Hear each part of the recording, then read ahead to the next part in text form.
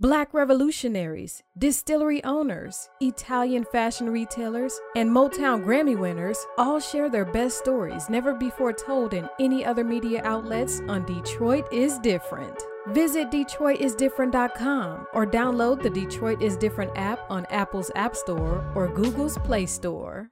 All right, we are back in full effect in the Detroit is Different podcast studios, and I am here with somebody that I've done business with, somebody that is very creative, someone that I would say is making an imprint on nightlife throughout the city of Detroit and throughout the region. And surprisingly, most people would have no idea that this is a black man that's taking over one of the hottest night spots in the city of Detroit, in downtown goddamn Detroit.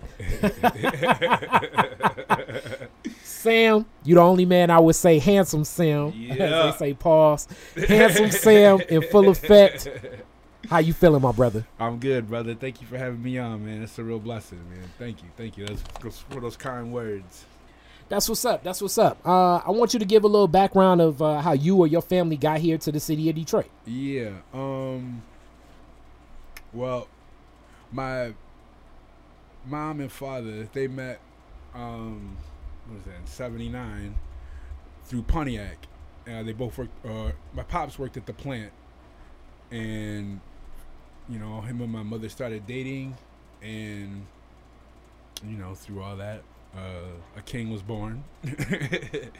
And they ended up splitting, and my mother moved to Detroit, and my pops moved to the suburbs. So during the week, I would stay with my pops, and on the weekends, I would stay with my mom's in the city. So that's when I first started to fall in love with the city of Detroit. So originally, y'all from Yaktown. Yeah. Okay. So I was born in Pontiac. Okay, ain't that something? Yakistan. Okay, so did you go to what I thought was one of the worst built places that ever could be built as far as watching a football game and everything? But did you go to a lot of Silverdome Lions games back in the day? No. You know what's funny about the Silverdome is that was one of my first jobs, believe it or not. Get out of here. Yeah, when I was like about 6 or 7 years old, my cousins and I would figure out that when people got drunk, they would throw their empty beer bottles on the ground. So we would go through, scoop them up, take that money and get candy and such and such and such. But yeah, so the Silverdome. Yeah, that's what was like my Silverdome first tailgating. Yeah, was like your first revenue stream. Yeah, it was my first little hustle. Ain't that something? You probably had a lot of to be a Lions fan, it takes a lot of alcohol, brother. Yeah, we did all right. We did all right. Especially the Silverdome Lions, boy. Yeah. Silverdome Lions, it was some tough seasons, bro. Oh, it was horrible. It was some very tough seasons. Yeah, the worse they did, the more money we made. Where did the worse they did, the more money.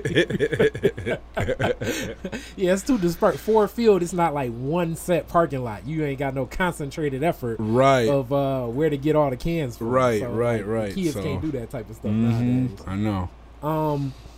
Where in Detroit did your mom move to? Originally she moved around the Highland Park area, and then she fell on some hard times, and she started staying in the hotels up and down 8 Mile. And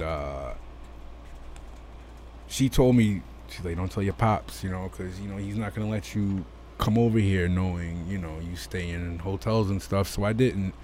And we bounced around from hotels all up and down, you know, and oh shit! I on the weekends, you know, and it was still like that's where I saw like a real raw side of the city, especially in the 80s, you know. So like we talking, I mean, even to this day, we know like those motels up and down 8 Mile. Oh yeah. Known for prostitution. Yep. Known for drug trafficking. Yep. Known for like in their different strange forms of prostitution. So right. You know, like as people talk about right now, it was labeled, but human trafficking. Right. You know, like you can right now up and down 8 Mile, Michigan Avenue, Telegraph Road. It's like some of these highlight streets, Michigan Avenue. It's some of these motels that you just see where it'll be like, especially back in the 80s, it'll highlight, it's like, we got HBO and air conditioning. Right. Some of them spots, it's a lot of strange shit. It's a lot of strange shit, and I've seen a lot of strange stuff. But you know, as a kid, you see HBO and air conditioning, and you get hype. You know, it's kind of like I looked at it as almost like an adventure, and I didn't really realize, I guess, the trauma to all of it until I got older. But I saw some wild stuff. You know, I mean, you see prostitutes, and you know, back in the day, they used to say, you know, the Highland Park ones that were good with the switchblade, and a lot of them were my mom's friends, you know, and you know, as a child, I guess you don't really understand what's going on, but yeah, it was wild. It was crazy, man, you know. Brothers and sisters. I have a stepsister, but she's like my real sister because we were raised together since we were 5. So okay, now shout out to Shamika and my niece Savannah. In visiting your mom, did you notice such a difference between your dad? Because your dad was still in Pontiac. Was he still like in? Well, you know, he ended up moving to Madison Heights. Okay. Right around the time they had split. So, yeah, it was like two different worlds. You know, my pops, he worked, like I said, he worked for General Motors, and it was the best of both worlds, especially growing up, because I got to see the street side of things, and also like I don't want to say it's only scholastic, but also like the hard-working side of things, because they just came from two different worlds, and when they came together and obviously didn't work out, I was like fortunate enough to be sculpted from both of those worlds. So it really just sculpted a really unique perspective on things, you know. Your mom and dad, where are they from? My pops is from Plymouth, North Carolina, and my mom's is from Pennsylvania, Youngstown, I believe. She's from Youngstown. Yeah. And that's a real gritty city. Yeah. Gritty city. Yeah, it's grimy. It's grimy. We think of like, it's a couple sister brother cities to me. So like Detroit has Flint. Yep. Cleveland has Akron. Chicago has Gary, Indiana. Okay. And to me, Pittsburgh has Youngstown. Yeah. You're right about that. Like, of these cities that were very industrial, but they were kind of like the brother sister city, but they took it harder when industry fell on hard times. Right. You know, and Youngstown is definitely one of those places. For sure, man. It's, you know, it's a good point you bring up, is when, you know, a lot of the car companies, and you said the industrial, they leave. It's like, I don't even think they realized what they were leaving behind at the time. You know what I'm saying? Like, I don't even if they even understood what kind of effect it was going to have on those communities, or even if they cared. You know, because a lot of them, they still haven't recovered to this day. So, but yeah, you're totally right about that. Okay, and Plymouth, North Carolina. I've never even heard of Plymouth, North Carolina. How Nobody big has. is that? Nobody has. It's very small, and you know, the beauty of Plymouth, North Carolina is, you know, growing up, we didn't go up north like a lot of like maybe suburban cats did, but we always went down south for vacations, you know. And when I finally did go up north, I noticed how similar both regions were, I guess, because it's slower, not much really going around, but it's like a place to unwind. And Plymouth, North Carolina is a very, very small town. I think the closest familiar town, I could be wrong about this, it's like Raleigh, North Carolina. I figured you were going to say Raleigh. Yeah. And Raleigh has gotten bigger over the past, like, I say maybe 7 to 10 years. Yeah. But it's still slower pace.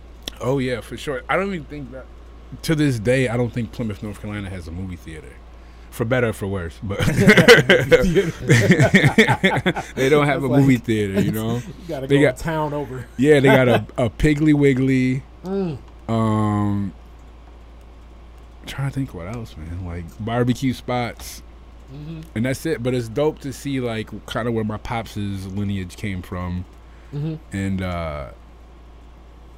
yeah, nobody ever knows about Plymouth, North Carolina, but that's where my family's from. So that's what's up. What about Youngstown? Have you ever visited Youngstown? When I was younger, but you don't really remember. Not where I can even remember though. Okay. Because most of the memories from my mom's side of the family are just from Pontiac. So let's talk about what led for your mom to come to Pontiac and your dad, because I'm guessing they met there. Yeah. Again, I think the car industry. Back then, General Motors was hopping, and it was a place where a young black man looking for a job, they could still get one without much experience, I would say. Mm-hmm. And my pops and my grandma worked together in the plant, and she introduced him to my mother, and that's how the connection hits. That is some old. That's old school, right? Shit. Yeah. So basically, it's like your mother, your maternal grandmother, Right. made the introduction between your mom and dad. Right. Like, right. you're a working young man. You believe in Jesus. Right. I got a daughter. I got a wanna daughter for introduce you. Yeah. And it's like that's that courting. That's like, Right, yeah, I'm right. gonna buy some flowers and candy and come Right. over and meet her. It's like nowadays, it's like somebody be like, "You want to meet my daughter?" It's like, hey, what type of slow down. what Right. type of Dateline setup is this? Yeah. Trying to get me on a charge. Right. What you talking Right. And my dad, he used to DJ back in the day too. Okay. And I think he'll probably kill me for telling the story, but he used to go by Disco Sam. Disco Sam. Yeah, and that's how they met. That's what they told me. Where she went to go see him DJ. DJs always get the ladies. They always Don't do. they? Yeah, that's when I started DJ. I was younger, but ain't that something? Right. Good old DJ. right. But It's the like, funny yeah, part is, in the '70s, he was Disco Sam, Disco and Sam. then when the '80s hit, he got a Trans Am and turned to Trans Am Sam. Trans Am Sam. I like that. I like that. Yeah. I like that. Yeah. So Did he have the like the light setup and all of that cool shit? Oh yeah, for sure. And he had a jacket that said Trans. I mean, he had the Trans Am jacket, the whole get up. He had the, He thought he was fly. He had the members only joint. Yeah, pretty much. Right. Oh, man. Right. I need to get a members only joint. You're really like the third member of like Gold Medallion between me, you, and Alex White, the drummer. As a lot of people don't notice, the reason, like one of the primary reasons I met Alex White, the drummer that I do a lot of my shows with, is through you. Yeah, that's true. Yeah. And I gave you the shout out, like, yeah, man, I'm thinking we're gonna do something called Gold Medallion. We need to make a whole new experience going out to like the taco meat era. Yeah, that's dope. That's dope, man. That's dope. That's very dope. If we get the members only joints, which we will get, of course, we will definitely get you in that mix. I see man. And I see purple and gold. Like I'm talking about Crown Royal bag. Oh yeah. We'll make sure it says Trans Am Sam on it, Trans Am Sam. in memory of my pops' DJ career. In memory. Trans Am Sam.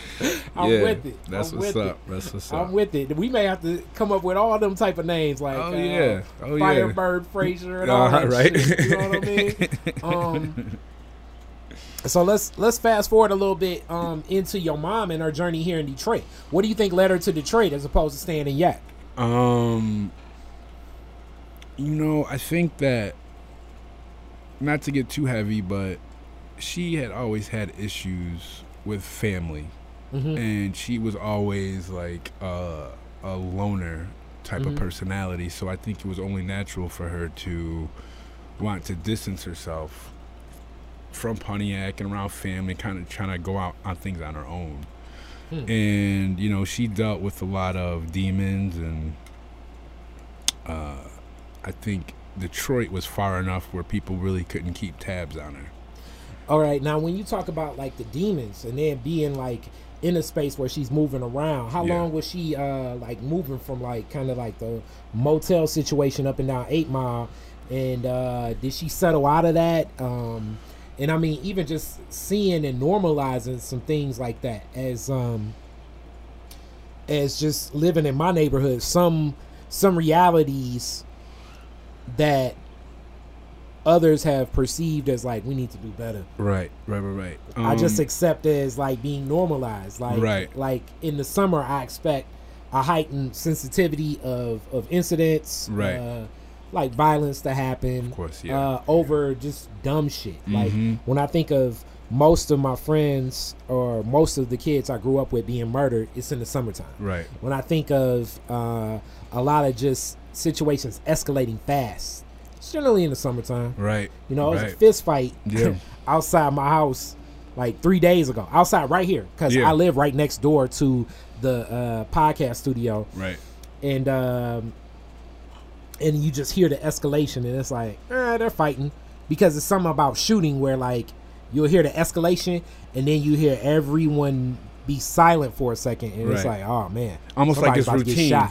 Almost like it's routine, right? It's scary that it's so accepted as routine, but I think, as far as the question you asked, it was like all through the 80s and the mid 90s, you know? I mean, just bouncing around from spot to spot, and then, you know, getting yourself cleaned up and going back out in the streets, because it was very attractive to her, you know? She was a really, really great person. I think that she was the type of person who would automatically see the good in people. Mm-hmm. And I think she probably, if I had to guess, felt more comfortable around people that were probably into dirt and stuff, because that, you know, the thing about dirt in the streets is I feel that like it's more obvious what's going on, as opposed to being around fake people who try to present a facade, and then later you find out what the deal is with them, as opposed to seeing it right off rip and then judging the person. Well, yeah, you do X, Y, and Z, but at least I know that's what you're into, as opposed to being around like, you know. So as you talk about the demons and everything, that naturally puts one to just an assumption like she may have struggled with drug addiction herself. Yeah. And that may have been what, at the time, we're thinking about the 80s, your father probably had like no semblance of having an understanding of like, how do I have an understanding as I'm even growing to be more in the present of people with mental issues, depression issues, which generally coincide and run right aligned with a lot of some of the substance abuse challenges. You got to think too, like I said, they're from two different worlds, so that was so foreign to him. He couldn't understand it. And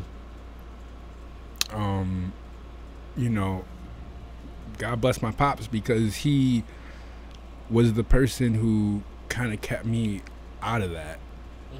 But I mean, that's my mom's. That's how I wanted to see her. I loved her. But now the older I get, I realize how important both worlds were.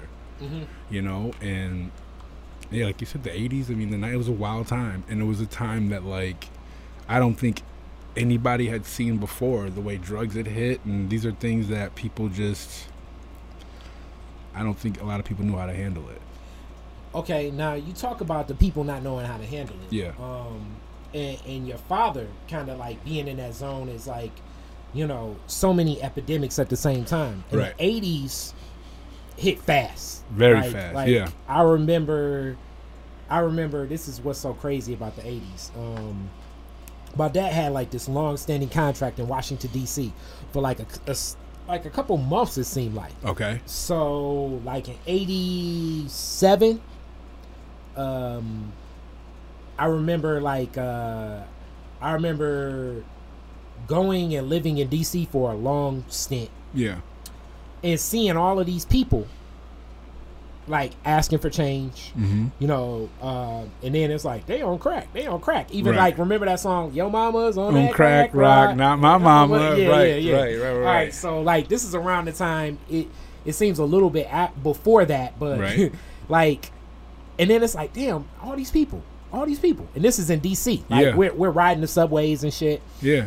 And then we come back to Detroit, and it's like that fast. It seemed like that was in Detroit, and it was weird because my mom knew all these people because she went to high school with them. Okay. So it would be like a dude, like, you know, they say sometimes jitneying or whatever, like at the gas station, like, can I get some change? And then it's like, you know, Anthony. Right. Like, Nella. You know, my mom, Janella. Yeah. And it's like, damn, Ma, you know my mans. you know, you're a kid. Right. You don't know how to put this shit into perspective. Right. Like, how do they know each other? Exactly. Right. It's like my man looked like he down to his last. Right. On his last. Right. Yeah. You know. Yeah. So so being that it was a whole nother bag, and I mean this is around the time Barbara Bush with the Just Say No campaign. Yeah. How were you? Did you even like know what was going on? Did you have an understanding? Like, how did you take it? Did it impact? You know, how has that impacted you? You know, as I got older, and I mean older, like probably around middle school, I started to kind of understand what was going on. Because again, like I said, as a child, it was like, it was so different from my day to day at my pops' house. Because, you know, my pops got remarried, and he was searching and finding his piece of the American dream. Where he went to work for GM, like I said, moved to Madison Heights. We stayed there. And I think his whole plan was just, you know, try to work hard and hopefully it will reciprocate back so I can do better for me and my family. So, but what comes along with that is not always as much fun as hopping from hotel to hotel. You know what I'm saying? So, and my pops ended up turning into, and he still is to this day, a reverend. So it's just a lot more stricter at Pops' place than it is at my mom's. So in saying that, I didn't really realize what was really going on until probably about middle school. And I was like, wow, like, there's something going on here that's not, it's not fun anymore. It's like you kind of see, it's like I saw some wild stuff. You know, a quick story, when my mom finally did get a crib, I went there one weekend, stayed, you know, no problem. And then I went there another weekend, and the whole house was turned upside down. And she had started dealing crack cocaine.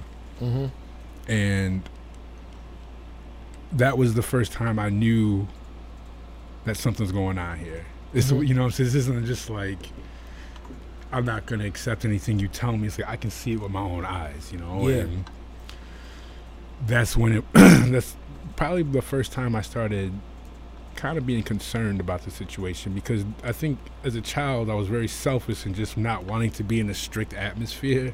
But then when I started seeing that type of things, I was like, wow, like this is bigger than me escaping. It's like there's, you know, my mom's actually going through some rough stuff, and Yeah. you know, And that's real. yeah, for real. So like it's a lot of layers to the game, and you just exposed one of the number one things where I love hip hop. Like hip hop as in the music of it is probably it's the most beloved art form I know of. Yeah. Like, so the way Pavarotti probably feels about classical music, I feel about hip hop. Yes. Like, it's my expression. With it, the tragedy often of it is it talks about the game, but it doesn't talk about the game how I see it. Right. And you just went into like one of the number one things, like rap categorized in my maturation, someone using drugs as like being dirty or selfish or whatever. But I've always seen the user as was always like the first off, they were kind of the number one marketing tool for any drug dealer I ever knew. Right. So many drug users were like beloved amongst drug dealers. For sure. And the children of drug users or people struggling with addiction, let's use that term. Yeah. Generally kind of become, I would say, almost like godchildren of drug dealers in some ways along the journey, because it's like, yo, my first loyal customers kind of came through your mom or through your dad. Yeah. So it's like, I'm going to look out for you the rest of your life. You know what I mean? Right. And if you really want to get in the game, I'll plug you in the game. Right. So it's like a way between like user, dealer, all kind of like an amoeba of a culture, right? Almost, that does exist with its own repercussions, laws, value systems, subsets, entertainment, like a lot of stuff. You know what I'm saying? For sure. And it's funny you say that too, because throughout all the time this is happening, hip hop is the soundtrack. Mhm. You know what I'm saying? And I fell in love with it. I think my first favorite rap group was the Fat Boys. Oh, So shit. innocent, right? But as things started getting that all you can eat, and disorderlies and all that, I was like, man, this is hype. But as things start getting, yeah, right. I remember what's so funny. My nephew just saw the Disorderlies movie. Yeah, my yeah. sister was like explaining it to him. Mhm. Like, these were the Fat Boys. It was so funny. Yeah. And my nephew just started making fun of them all. It was. It's wild because when you're a kid, because I had just recently rewatched that movie and I was like, wow, this is movie is wild. horrible. It's wild. It's horrible. Not only is it horrible, but it's like The whole the premise of it. stereotypes, the Oh, yeah. class. It's like, man. But as a child, it's like, yo, I like the Fat Boys. They living with a rich white dude. Like, They live this with is a rich dope. white You know what I'm dude. saying? But now as you get older, you're like, what the fuck is this shit? But the point was though, is as the older you get, and I felt like hip hop and drugs and drug selling, it all was like this big, it almost like got the more severe one got, the more severe the other got, and it spoke through the music. And like I said, at first, you like the Fat Boys, but I loved them, and then it's like, all right, well, I'm getting older, this is kind of corny. Public Enemy, Ice Cube, NWA. I was like, wow, now this is dope. But it's at the same time, it's still correlating of what I'm seeing in my life. So it's like I can't see what I've been seeing and have the Fat Boys Yeah. be the soundtrack The to that. soundtrack to You know what life I'm no saying? more. So Yeah, it's yeah. like it's Yeah. it's just wild looking back. It's like, man, this is, especially after like the Iran-Contra deal and just everything that happened at that time period where drugs were just flowing through the city. And then you had Eric B. and Rakim, Paid in Full. There was like the era of the Dope Boys, and I had other uncles and stuff that fell into that. And it's a great period to look back on, as far as like, wow, like, you see cats with the big dookie chains, and wow, this is, what I'm saying? Like, this is like my version of lifestyle of the rich and famous. Like, yeah, You know what like, I'm saying? You can remember almost like the first day. I remember, rest in peace, Juan, but I remember when Juan got a pager. Okay. You know what I'm saying? And we Okay. all the same. Like, we hide and go seek to pick him up, mess him up. You know Yeah. what I'm saying? Like, Yeah, this yeah. the dude you play with. And Uh-huh. then Juan got a pager. It was like, damn, you got a pager? Yeah. He was a lookout. Right. You know what I'm saying? Yeah. Yeah, It yeah, went for from- sure. It went from Juan, everybody always like not wanting to go to the store with Juan. Mhm. This is other like culture that brings shit to like, we probably pushing the game on a guy like Juan. Right. Because it's like, oh, we gotta go to the store with Juan. That means I gotta buy Better Maids. I can't even get Flamin' Hot Cheetos. We gotta buy him some goddamn, you know what I'm saying? Right, We gotta right. get the Twin Pop. We can't get the Right. Macho Man. And You gotta look out. To like, yo, I'm buying everybody whatever you want. Yeah. It's like, for real? Mm-hmm. It's like 2 liters. Right. You know what I mean? But this For is through sure. the perspective of, an 11-year-old. Right. Right. You're totally right about that. And that's, so I guess I bring up, those both of the sides of the story, because if it wasn't for that relief, I guess, when I was with my pops, I would have fallen into that same cycle that a lot of people, good, smart brothers in my family, they just got caught up in. Yeah. And I felt like at the time, it was just very easy just to lock people up, throw them away, and then, kind End of up in ruin that the mix. reputation. In the hood, in the streets, it was dope because a lot of these guys are legends. But looking back on it, it's like, damn, man, like these were all just young entrepreneurs trying to make money at the time. Yeah. And, You know? and in the ways it impacts other families too. Right. As I mean, to this day, like even to people in my family, it's tough. Like, aunts or uncles, Mm-hmm. they have an incident and they're going through something, Yeah. especially right now with like the pain epidemic. Right. They Yeah. may have to just grit and bear it. Yeah. You're Because right. It's like, I can't run the risk of you giving me some codeine. Right. Cause my history with addiction. Right. Yeah, exactly. You know? Exactly. You know, you're totally right about that. You know, and that's some weird shit to say, like, yeah, you know what I mean? I'm Yeah. going through some pain where I really need pain meds, but Right. I can't take pain meds because of my history with addiction. Exactly. Exactly. But what's wild now is not to jump too far off, but it's how we look at, you know, pain med addiction as opposed to how we looked at crack addiction back in the day. Oh, it's to me, yeah. You know what I'm saying? Like, And you see that more, it definitely in your position as pill culture yeah, and nightlife go hand in hand. Hand in hand. Which that kind of goes into the zone of what led you into bartending, because I know you're one of my favorite bartenders. I To the point I appreciate drove that, way the man. hell out to Rochester. one Yeah, time and kicked yeah. it with you. You sure did, I don't even man. remember who was I don't know who I was kicking it with at the time, but she rolled with me. Yeah. I was like, I'm riding way out because my man pouring, and I told him I'm Yeah. gonna kick it with him. So That's like, you probably ain't been back since, have you? but hell no, I ain't back. Well, low key, what's so funny is the bar like next to it. Yeah.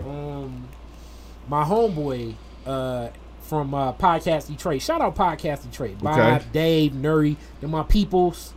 If people think that us podcasters it's like ain't on the same page, them, Right. them like the OG. They are the godfathers of podcasting in the city of Detroit. Yes, to me. yes, I did. But I'm familiar with that. but Shout out to your yeah, podcast something- too, not to cut you off, man, but this is dope. What you say? I said shout out to your podcast Thank too, you, man. This sir. is so dope. This Thank is you, so sir. dope. Thank you, sir. I love But, podcasts, so. He had me out at like the bar next to it, but Yeah. and then it was a studio that I still need to do something with my mans out there too. It's like a real dope studio like down the street from there. Okay. But all being said, man, what led you into porn? What led you into bartending? You said porn? Porn. I'm not, fucking with you. not Get Live, not porn. Porn. Well, it's funny you Pouring said that drinks. because no, I do porn on the side. Okay. I didn't think we was gonna talk about it on this podcast, but I'm messing with you. I have not seen you in my X Yeah, video King stream. Dingaling 87. No, I'm messing with you. Have That's not a seen joke. you in I'm my playing X now, video but stream. Like, is that Handsome Sam? right? Yeah. Oh, man. That's up the scene for me. That's Y'all wild. here got damn, that's my man that looked like Lloyd Banks. I forget his name. Yeah, but that dude. Did he wear socks when he be doing it? Brian Pumper. Yeah, there you go. He done Yeah. Brian Pumper me. I can't watch this. Oh, that's hilarious. She fine as ever. I can't watch Right? it. You 'cause can't I even know mess it. with it now. Uh-huh. But you know, when I was younger, I was working at a place called Chicken Shop, not Chicken Shack. It was Chicken Shop. Damn, this is like McDowell's to Yeah, exactly, McDonald's. exactly. Yeah, and but the funny thing is, Chicken shop, not yeah, chicken shack. yeah, exactly. That's exactly Like, how we it got was. We got the McRib. Right. But the funny thing, he used to work for Chicken Shop, and then he went off and did Chicken Shack. Sorry, and then he opened Chicken Shop in Troy. Yeah, that's how it was, man. It was wild. I was like, damn, is this legal? What's going on here? You know what I'm saying? Like, you put a little more sugar in his barbecue sauce. But all jokes aside, I was working there when I was in high school, and that's when you start getting the girls and stuff. And then after a while, people was like, the guy working at Chicken Shop's not getting numbers. Hence, my boy was like, yo, come work with me at this place called Camp Ticonderoga, which was in Troy, because I went to high school in Troy. Mm-hmm. And I want to get back to Chicken Shop because that was one of the first entrepreneurs that I actually met. And I saw that this is something where you can actually start working for yourself. As funny as it was, I had never been that close because other places I had worked, it was more corporate. So you really couldn't get that close to the, I guess the quote unquote people at the top. But anyways, back to the bar, a friend of mine got me a job at this place called Camp Ticonderoga, and I was started there running food, like a food, I call them expediters. So I started running food, and okay, when you run food, is that okay? I'm trying to think about the setup. You're like the person that you're not necessarily a waiter. Nope. You're the person that brings out sometimes the food to people. Yep. That's and what you put it on the hot thing too. Well, that's what it is. The server brings it in, they're back there on the line cooking, and then they plate everything up, and there's got to be a person to take it from A to B. Yeah. A lot of places, depending on how they run their business, they don't have a food runner because a lot of times the server will just come back. A more high-end place has There you food go. runners. There you go. Yep. Yeah. And I started working there, and then the girls started coming. I was like, all right, cool. Well, this ain't chicken shop, so I'm trying to talk to a few more girls. But then I started noticing, man, the waiters are getting a lot more play than the food runners. Mm-hmm. So I was like, man, how can I start waiting tables? Mm-hmm. Aside from the girls, though, they were honestly just making more money. Mm-hmm. And I was like, man, I can get on the floor. I can do this. You know what I'm saying? So I started waiting tables. And then I started noticing when I'm waiting for my drinks, and the bartender is making more money than I'm making. So I was like, yo, let me start bartending. And I started doing that. And then and this is all at the same spot? All at the same spot. Like within like months, within like a year? No, a couple years. Okay. Years. I think I worked there for about 4.5 years before they finally fired me. Good reason. I was starting to feel myself too much. So I had to go. Started feeling yourself. Bad customer service. That's AKA bad customer service. Right. That's like, I ain't working no goddamn Tuesday. Exactly. Right. They come to see me. They come to see me. Money on a Tuesday. You know why? Come in there on a Friday, Saturday, and Thursday night if it's popping. Right. Like, you gotta go, brother. It's like, yes. Right. It's like, guess what? You got a new schedule. None at all. Exactly. Yeah. Right. But then I just was working my way up at the same time going to college because I didn't really see like a big future in the restaurant industry, but I just knew that I always wanted just to have money around. A lot of people. Where were you taking classes? At first, OCC in Auburn Hills. Okay. And then I so went you away stayed in that same area, like Madison Heights, Troy. Yep. In that zone. Yep. Okay. And then, excuse me, I went away to Eastern Michigan. Okay, you went to Yipsy. Yep. And they still were cool enough to let me pick up shifts on the weekends. So I'll go back on the weekends, bartend, make my money. Okay. And, if anybody knows anything about college campuses, like, if you have money, like, you're the man. Because Well, everybody's broke. Yipsy's a different, or I shouldn't say Yipsy. Eastern Michigan. Yeah. I can definitely say from like late 90s, 2000s. Yeah. It was a different culture up in there. A way different It was like culture. it was a low key party school to the point where like I used to sometimes roll up to Eastern. What I will say about Ypsilanti, the co-ed dorms was it was crazy. It was And- crazy. I say the best hall. It was crazy. I'm married now, so I'm not going to tell any of those wild stories, but it was crazy. The co-ed dorms. Let's just say I had to go to the clinic once because it got too wild. I'm good, but it got too wild. But real talk, though, Eastern is one of those schools where, I've been to a couple other campuses, but I feel like Eastern was like, if you're cool, then you can have a good time. But if you're not cool, then I felt like the campus needs to like provide a good time for you, like a Central or a Michigan State. It was cool, but it's a different kind of cool up there, which may not be cool, I guess. But you had Ann Arbor right up the road, and I felt that like a person like me, I'm not like a fraternity type of person, not knocking people that do that. But I don't really, I didn't go to no games. I was just there. Yeah, but that's the cool thing about Eastern. It was Exactly. like you could plug in or plug out. Exactly, Like, yep. For most of the people I know that went there, plug in or plug out. Yeah, exactly. I know some people that started at Eastern and it took them like 8 years to graduate. Oh, yeah, Because it for was sure. like- That's like the norm. But most people are, I'd be shocked if a person went to 4 years at Eastern and like was out. Like I was up there 2.5 years. I didn't even graduate. I think the last year I didn't even go to class. I was just up there Dang, cooling. Eastern Right. had a culture. It was cool, man. But point of that story was, I think you asked me about how I got into the restaurant thing was, so on the weekends I would go back and bartend, and I had gotten into a house fire up at Eastern.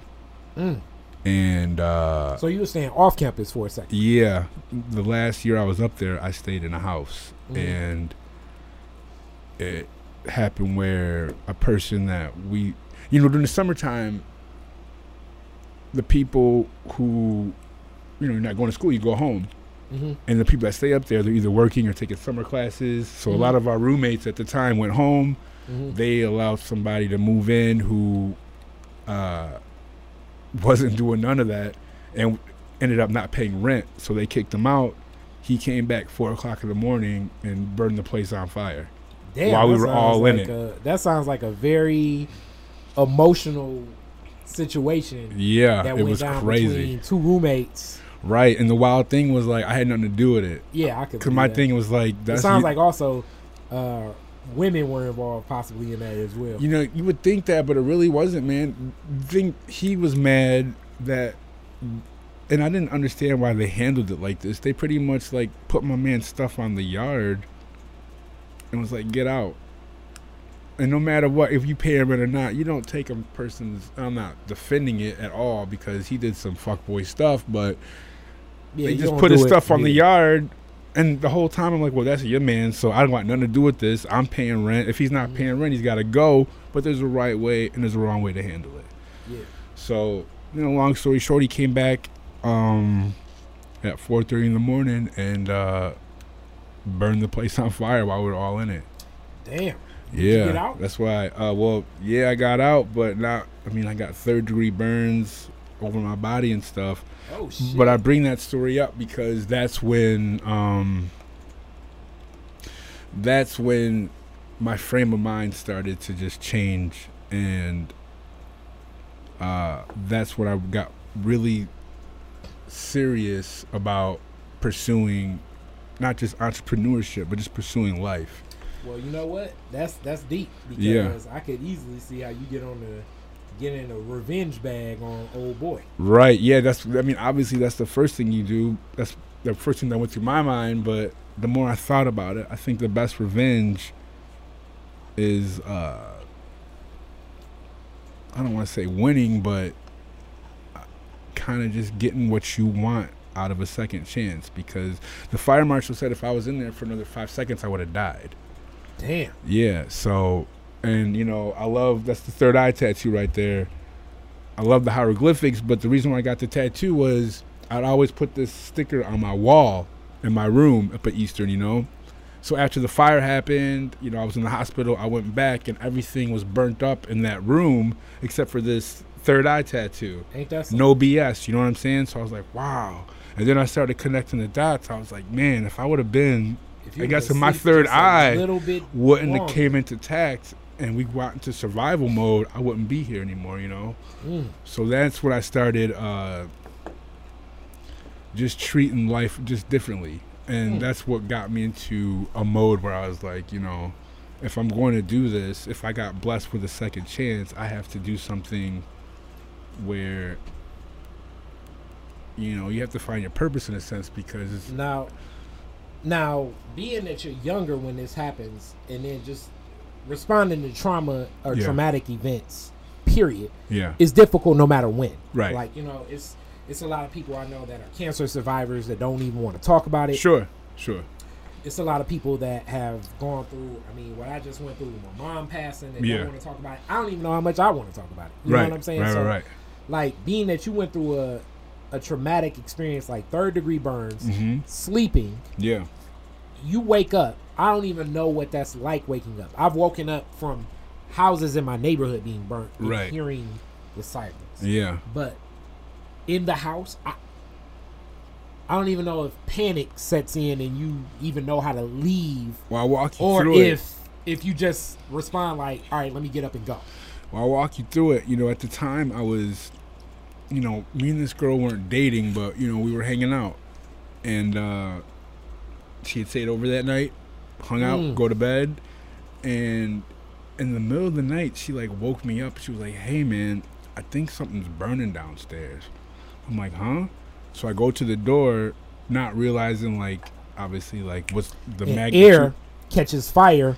Right, but this is what happened. We were upstairs. So as soon as I opened the door... Yeah, fire comes. Not just fire, the black smog off the fire. See, most people think that it's the fire that's hot. The hottest part of a fire is the black smog that comes off the fire. And obviously, heat rises. So as soon as I opened the door, this woof of black smog came in my room, and I did one of these numbers. That's how I burnt my arm. So then it's like instincts kick in, We were 2 stories up, open the window, and it's just like survival mode now, And so you didn't even panic. It just... I don't think at that you time responded, you just responded like instinct, and not panic. But some people respond with panic, of course, as opposed to instinct, right? Which is also possibly a natural response. Of course. But it's like at that time, it's like I can't speak for others, but myself, I'm like, man, like we got to get out of here. You know what I'm saying? We got to go. You know what may have settled you in more? It's funny because I've been with. Like with a woman, and then you hit, and then she wakes you up, and she's like, "I hear a sound." Yeah, and it's almost like in defending her. Yeah. I have more courage for sure. Than like if I was by myself, it's like, "Oh shit, is this home invasion?" No, yeah, that's a good point, and it's like because you probably were thinking a whole lot more about like, "Fuck, she upstairs. Mm-hmm. We gotta do the right shit right now." No, that's that's a good point because it's like when somebody stays at your place, it's like you're responsible for them in a sense. You know what I'm saying? Like no matter what happens, even whether it's a fire or if somebody comes in, I think only like a real jerk wouldn't try to look out for a guest in a sense, right? So I guess in that mode, it's like even though we weren't dating, we were cool, and it was like, I care for this person, and this is going down, and it's like this is something where I don't want to die, and I don't want her to die while she's under my watch either, So that's when I say instinct kicks in, because it's like, we went to the window, I opened that boy up, and all this smog comes out, and my plan was like, I'm gonna hop out the window, and I'm gonna catch her as I get out. The weird thing, and I guess it's kind of comical looking back, but I get down and like I land straight on my feet. I couldn't believe it. I hop out the window, boxers, that's it. Boom, waiting for her to come down. But I was so in like amazement that I didn't break anything, and I landed on my feet. She came down, and I broke her fall, but it was still a fall. You know what I'm saying? So,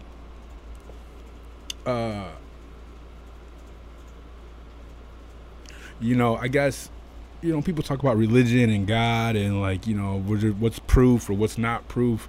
I don't have all the answers of what religion to follow, but I do know that whatever you want to call it, whether it's God, Allah, somebody was there that night. And you don't get away from incidents like that the way we did without there being a higher power involved. You know what I'm saying?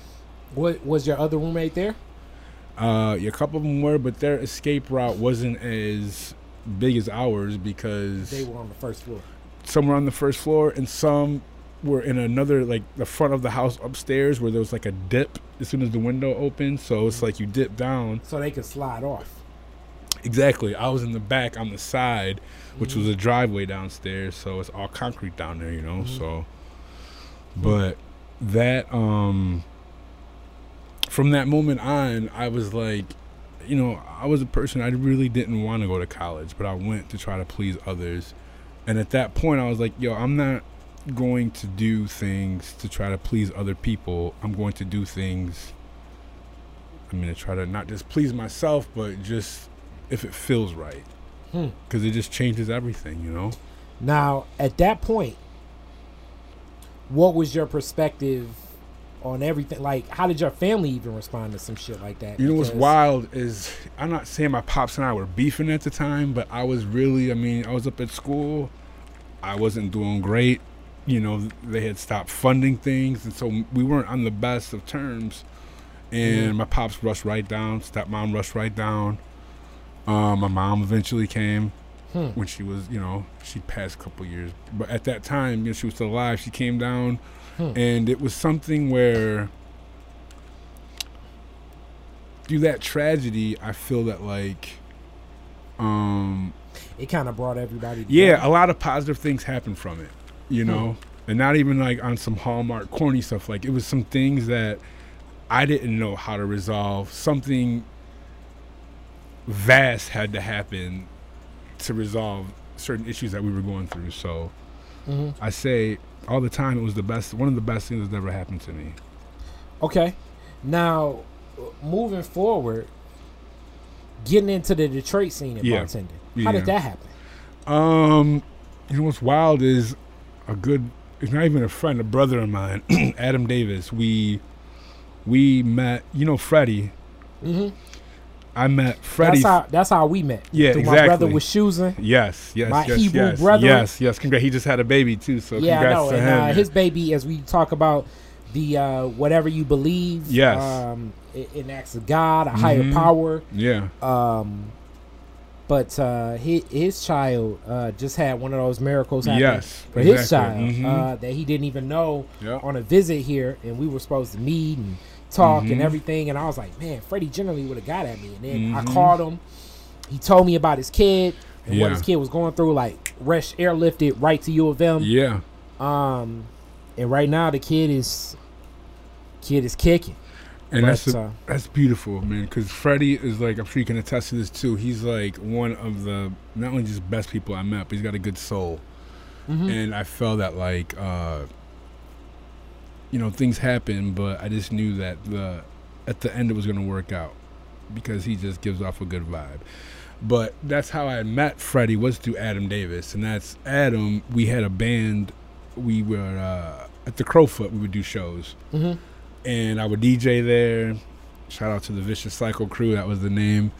But, a lot of artists at the time were trying to build up downtown Pontiac. And obviously I'm from there, so I wanted to be included in that. This is when the Crowfoot was just opening up. And, a lot of people had made some commitments that just didn't end up working out. So a lot of those artists ended up moving to Detroit.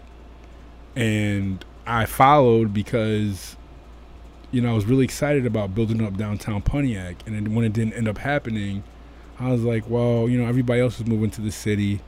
I love the city. And I want to see if I can do something positive down here as well.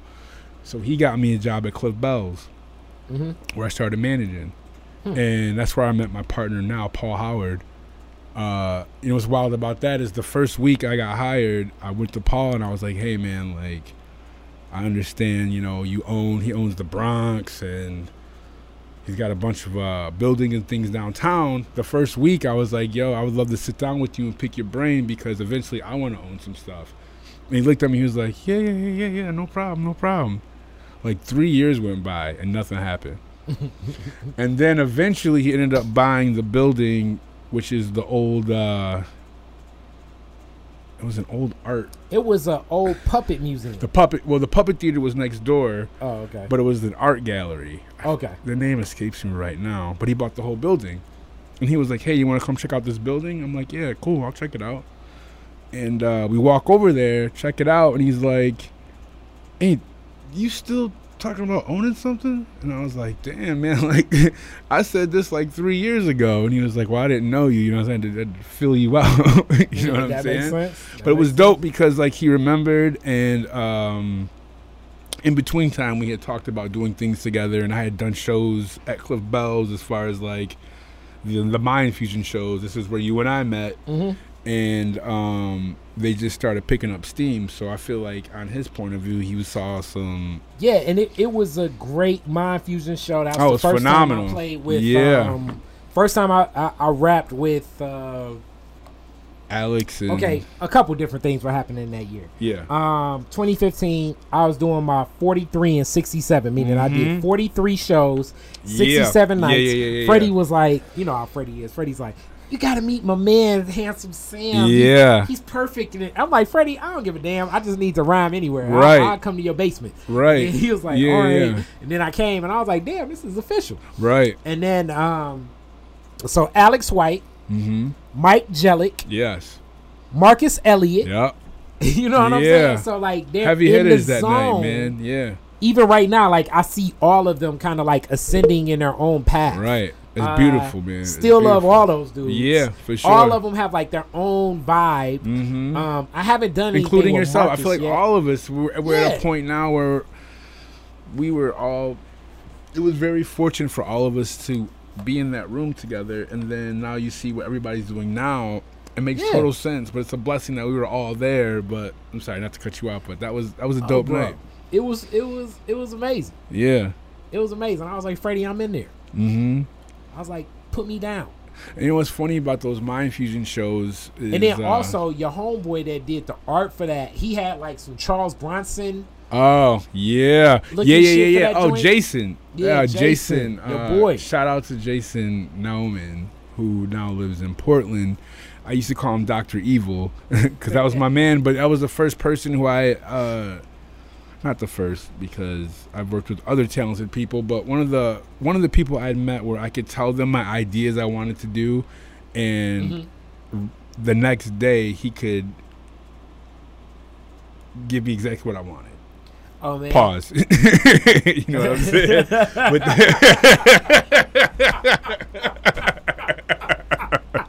That sounded wild when I said that. Jason is a really talented graphic designer. He's dope, man. He's dope. Very grounded in principle. Yeah, for sure. And dope, man. And he's the first person I ever met that didn't wear deodorant that I actually liked the smell of that. Hilarious. And That's I tried to stop. Too, I tried to stop wearing you. deodorant, but I couldn't do it. No, I get too funky. But it is, brother. It's so effective you can skip a day. Right. But aside from all that, though, that show just had all the elements, even down to that Charles Bronson poster. You know, which he's my partner now. But when I showed him the actual poster, I mean, pretty much it's a picture of Charles Bronson pointing a gun at you, and we put that in the what do you call that? It was in the the marquee. Yeah, at Cliff Bell's. Yeah. And I mean, think about it. that was in there for like a month, and there's like people coming in, and the joke was, it's like, man, like how many other places can you go where people give you money with a guy putting a gun in your face? Yeah. You know what I'm saying? But he understood the integrity of it. So. Yeah, even the doorman, and I've always liked that. The doorman at Cliff Bell's. Oh, Rosie.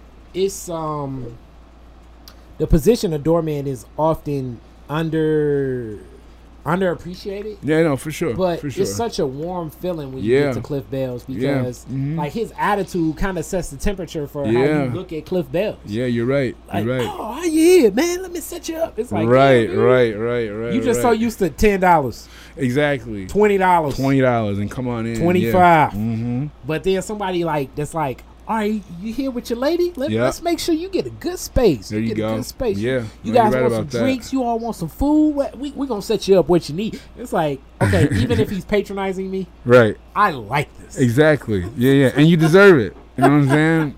Even at that moment, you feel like you do.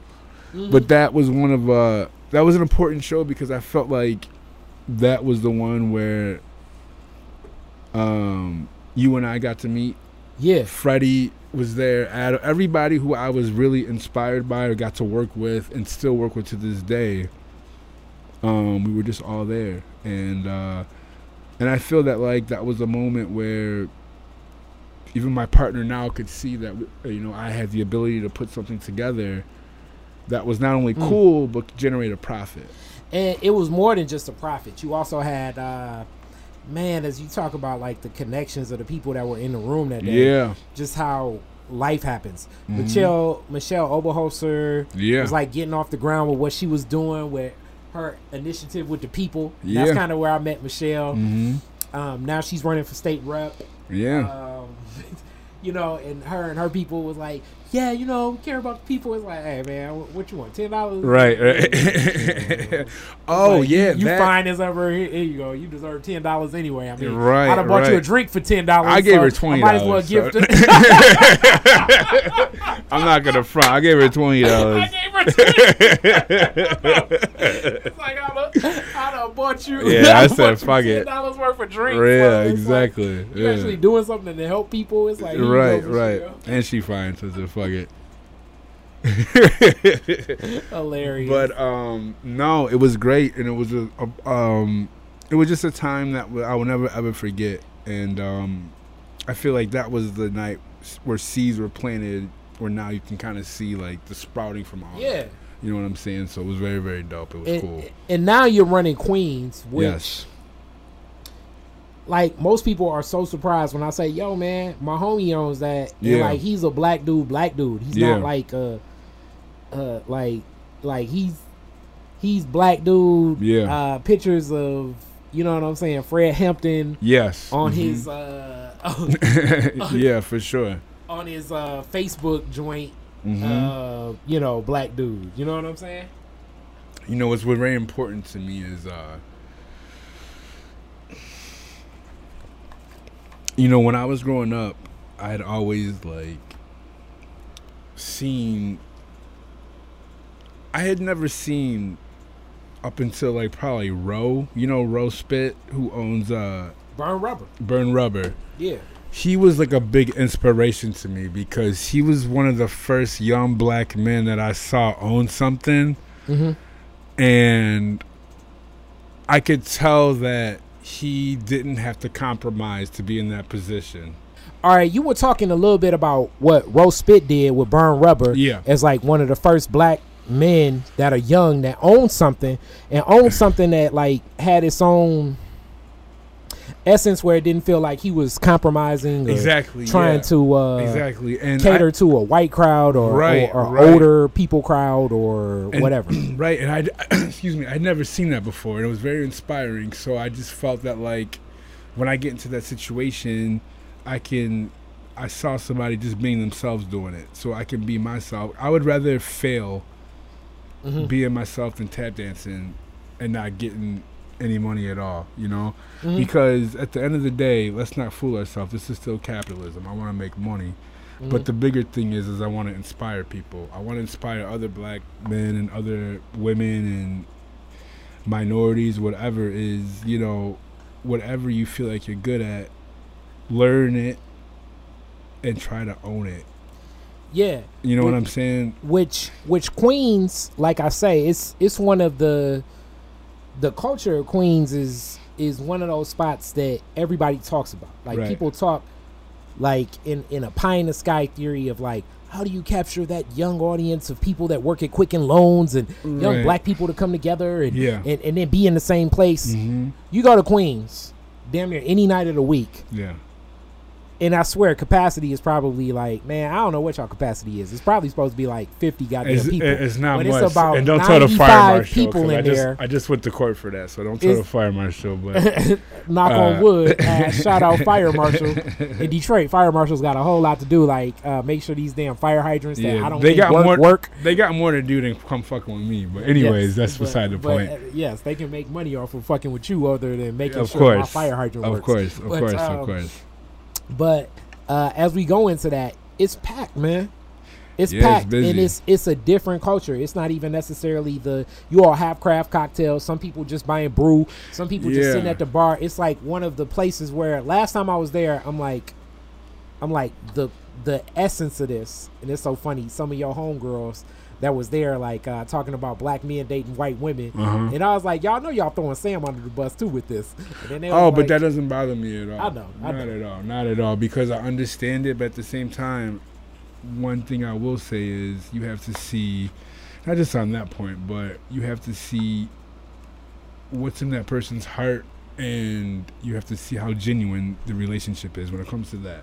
Yeah, I know, but I'm just saying. But on another note, we ran into a discussion about that. Yeah, and I'm like, do you see what's going on around you? Yeah. Like, it's not only is it black men and black women and white men and white women. Right. It's white men with black men. Yeah. White women with black women. It's like almost like this is a segment of society that people talk about on television. Right.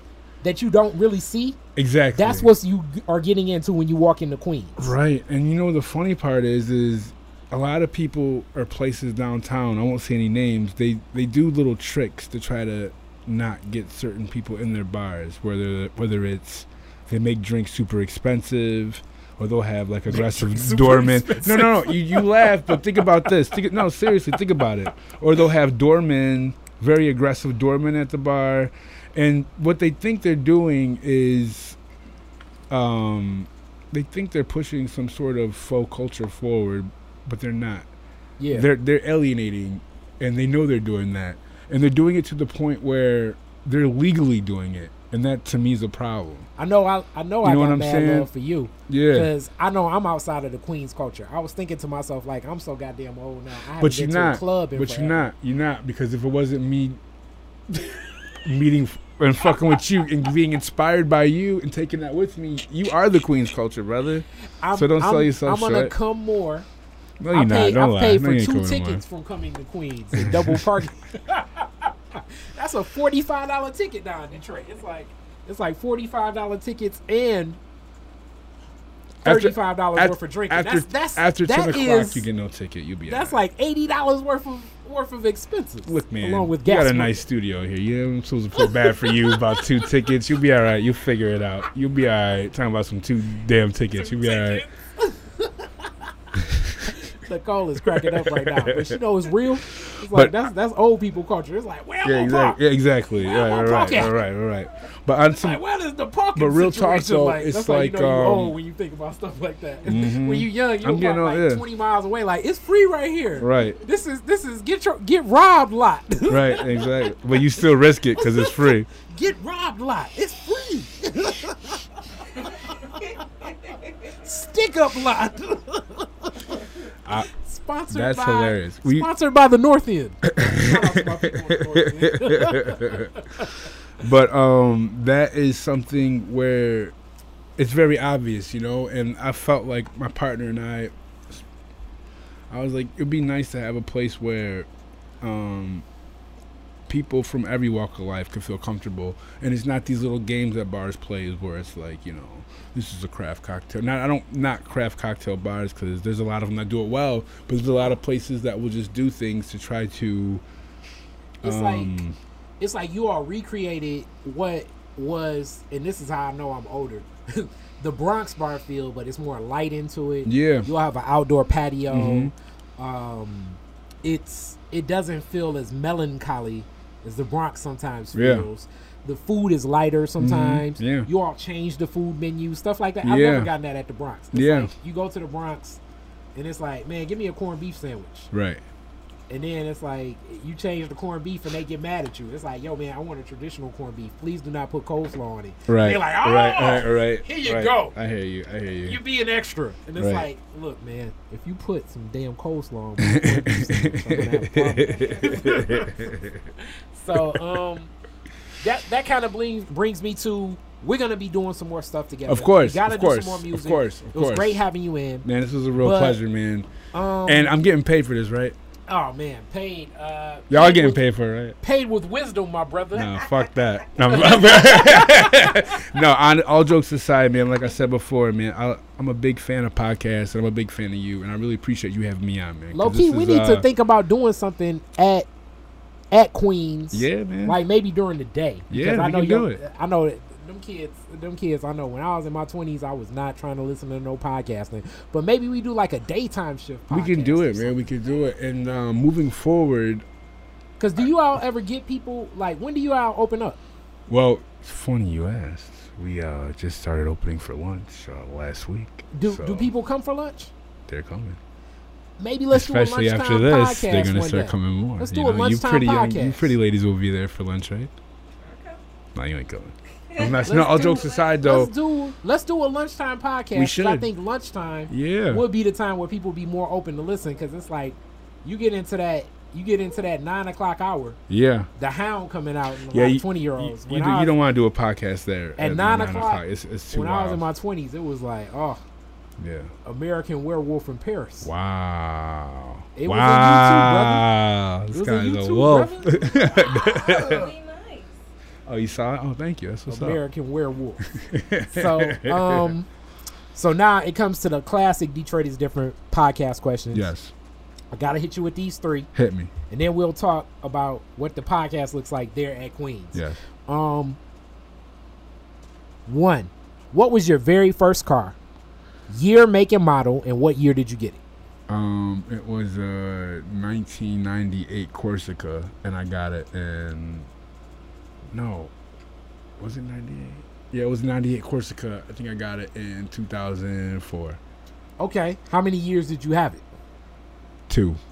2 years. Yeah. Where's the first place you went when you got your first ride? This isn't gonna be fly, but McDonald's. Where?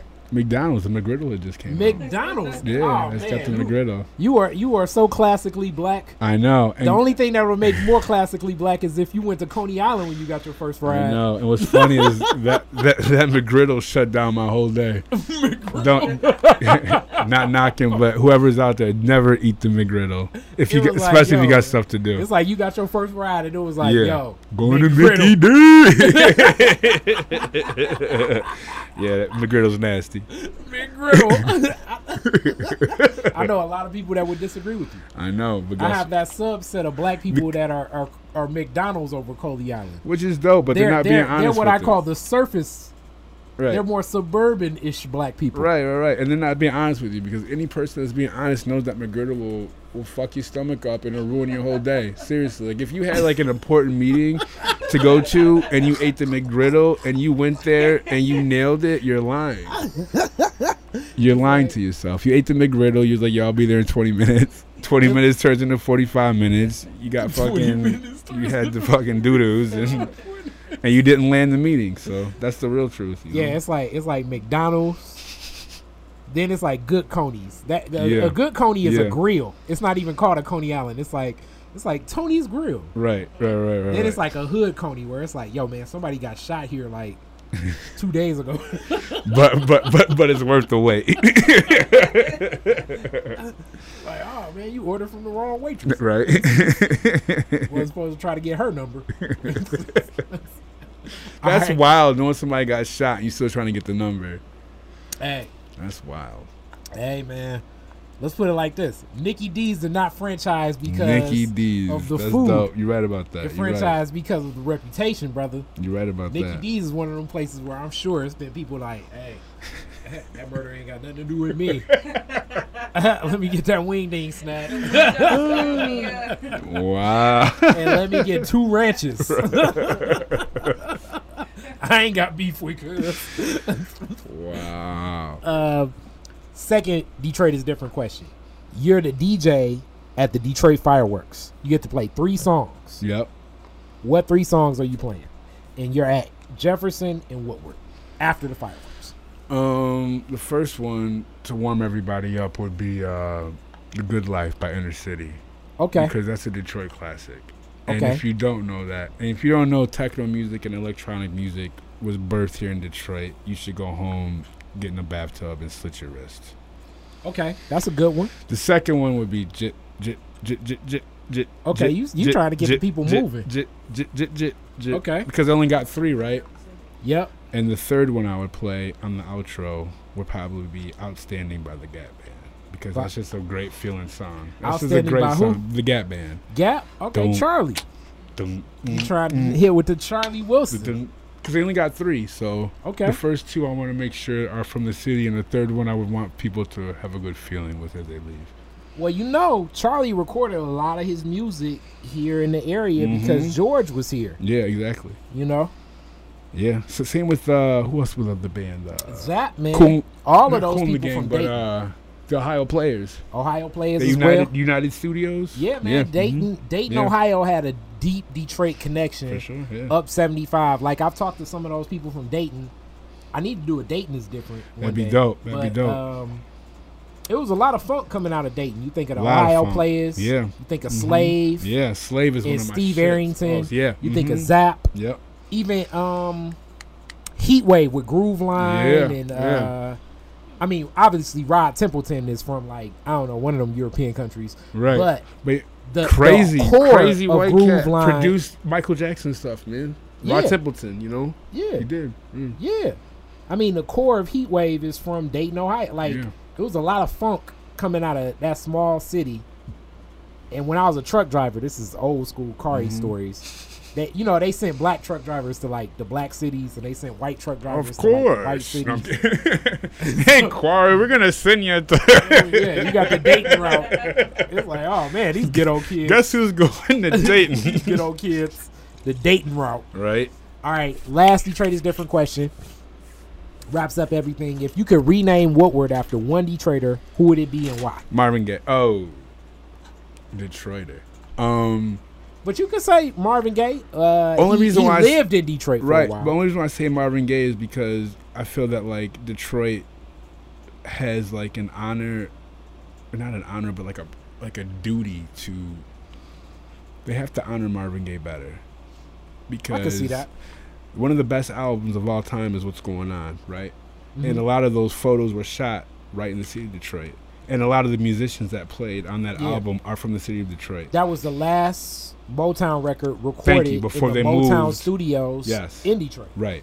And there's just so much history behind that album. I mean, Barry Gore didn't want to release it. Yep. You know what I'm saying? And it just like defied the odds, and not to be like cheerleader corny, but Detroit continues to defy the odds. Yeah. And But all jokes aside, I feel that like we, if not us, who is going to give Marvin and that era of his life the respect that it deserves? LA's not going to do it. You know what I'm saying? Germany's not. Germany's not going to do it. Has done a little bit in his legacy because he's technically from there, right? But he lived most of his life in Detroit, like most of his adult life in Detroit. Exactly. I know because I know some of the Motown dudes. Yeah. They tell a lot of crazy stories about Marvin, even after it. Like a lot of people don't know because Barry wouldn't release the music. Yeah.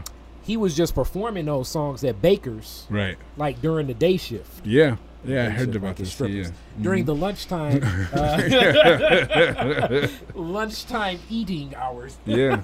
No, you're right. So he would just perform the songs, and people were like, "Oh, okay, this is kind of cool." Anyway, I'm waiting for Charlie Parker to come. Right, for sure. But yeah, it's a deep connection between the What's Going On album. And then, it was just shot, the album cover and all of the artistry for it was shot in his backyard right there off Outer Drive. That's what I'm saying. Yeah, exactly. Just like on some Off the Humble. He was like, yo, this is how I'm feeling. It just happened to be raining that day, and it just fit. Not only just like, fit everything, man. It was perfect. And I felt that, like, it's about time that Detroit gets behind just that whole experience and the whole movement, because it's a story that needs to be told, and it's a story that needs to be preserved for future generations, For sure. They showed me that new statue of whatever is in front of Quicken Loans. I said that should have been Marvin Gaye. It should have been Marvin. It should have been. The statue was in front of well, whatever it was. You know what I'm talking about? Gilbert? The art structure where it looked like a weird Mickey Mouse thing going on, and whatever it was, it should have been Marvin. Oh, okay. I was like, it wasn't Dan? It wasn't Dan Gilbert? Yeah, I'm surprised. Was it LeBron James? I'm gonna leave you with a very Detroiters would have went there and booed. I'm gonna leave you with a very controversial statement, and I'm gonna leave. That's what's up. Stevie Wonder should have died in 1982. Yeah, Stevie. I'm with Stevie. You know why? Why? Yeah, that's what I wanted. I wanted all the attention on me when I said that. Because if you think about it, if you really think about it, some of the best music Stevie Wonder ever made, anybody's ever made, was between, he had a hell of a run. You had Music on My Mind. Yep. You had Intervisions. Talking Book. Maybe it's not even in order. Hotter Than July. Songs in the Key of Life. Songs in the Key of Life. These are all songs that, like, nobody has even come close to making that kind of run. These are some of the best. It's not even just like, you can't label how phenomenal that music is there. Now, you know what you do, though. In your Detroit culture, you take away maybe the biggest song of all Detroit songs, and you did not play it on your list. And a lot of people don't pick it when I ask them what songs they would play. But you take away My Eyes Don't Cry No More. Okay, cool. In the Dope. world of I get Detroit it. music, Yeah, though, no, you're right. you You're right. realize Yeah, I have not been to a barbecue, of course. a cookout, You're right. a graduation. But hold on, what year did that come out? That was on the one after. Was that in '82? Yeah, that was 80s. That was the one after. That's Hotter why I Than July. said. Yeah, but that's why I said in With 80. dun dun dun dun dun dun dun Yeah, dun. yeah. Part-time lover too. Okay. Well, maybe he should. I mean, that's one of the rare like Detroit. It's like a mojo hit. It's like Yeah. Detroit loves My Eyes Don't Cry No More. It's but phenomenal. You're right. You're totally right. You're totally Yeah. right. They used to do that to the That starts. Buffalo boat. The hustle. Hey, shout out Yeah. to the Boblo boat. Yeah. Sharon coming in Mhm. from the top ropes. She's like Shawn Michaels right now. She did just shout out as the Boblo boat did just burn down the other day. Yeah, yeah. And she did just shout out. I'm like, why do we tie the Boblo boat and My Eyes Don't Cry No More so much together? Or hustling into My Eyes Don't Cry No More. Right. It's because of the Boblo boat. Yeah, you're right. Yeah.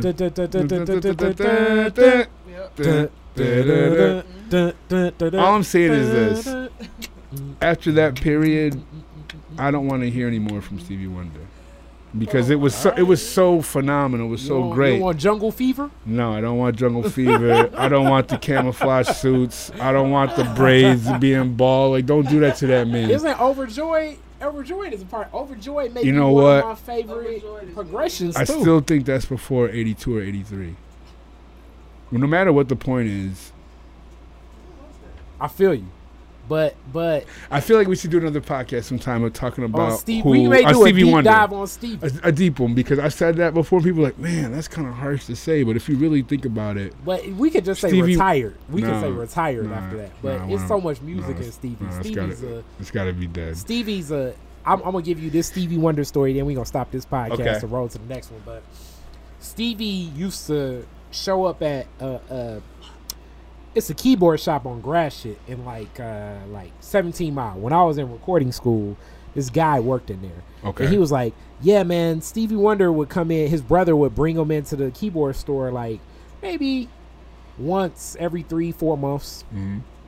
Stevie would sit there and listen to every sound in the keyboard. Like the shop would open up at 10 a.m.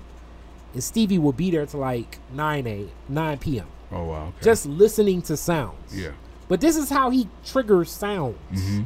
So like his process with sound was so unique. Even with like, you know, like when he was on Yarborough's and People's Don't Yeah. Stop, you know, Mhm. Don't Stop the For sure, Music. Like for sure. his, like sometimes he would just, his essence of studio and Or the stuff Jermaine was so- Jackson's that, yeah. Yes. What's that? Even you though know what I'm bringing talking up about? Jermaine Jackson would never be me, but yes, I know exactly what you're speaking of. Look, you can't clown Jermaine Jackson. Clown Don't do that. Don't do Jermaine. that. Now you Jermaine can. But, clowns himself. hey, all jokes aside, man, I love you, brother. This was great. Yes, I never thought I'd bring up a Jermaine Jackson reference. And this is my outro is Jermaine Jackson, huh? What I really want to say is Rebe Jackson was the one. Remember that Centipede track? Oh, Centipede. Nah, she was whack too. I love you, That brother. shit I was love whack. you, man. Thank you, and hopefully we can do this shit again soon. Yes. Yeah, we gonna bring it to Queens. Now that I know the lunch shift is happening, we gonna bring the rollout. That's what's up. Peace. Shout out to Guilty Simpson. Peace.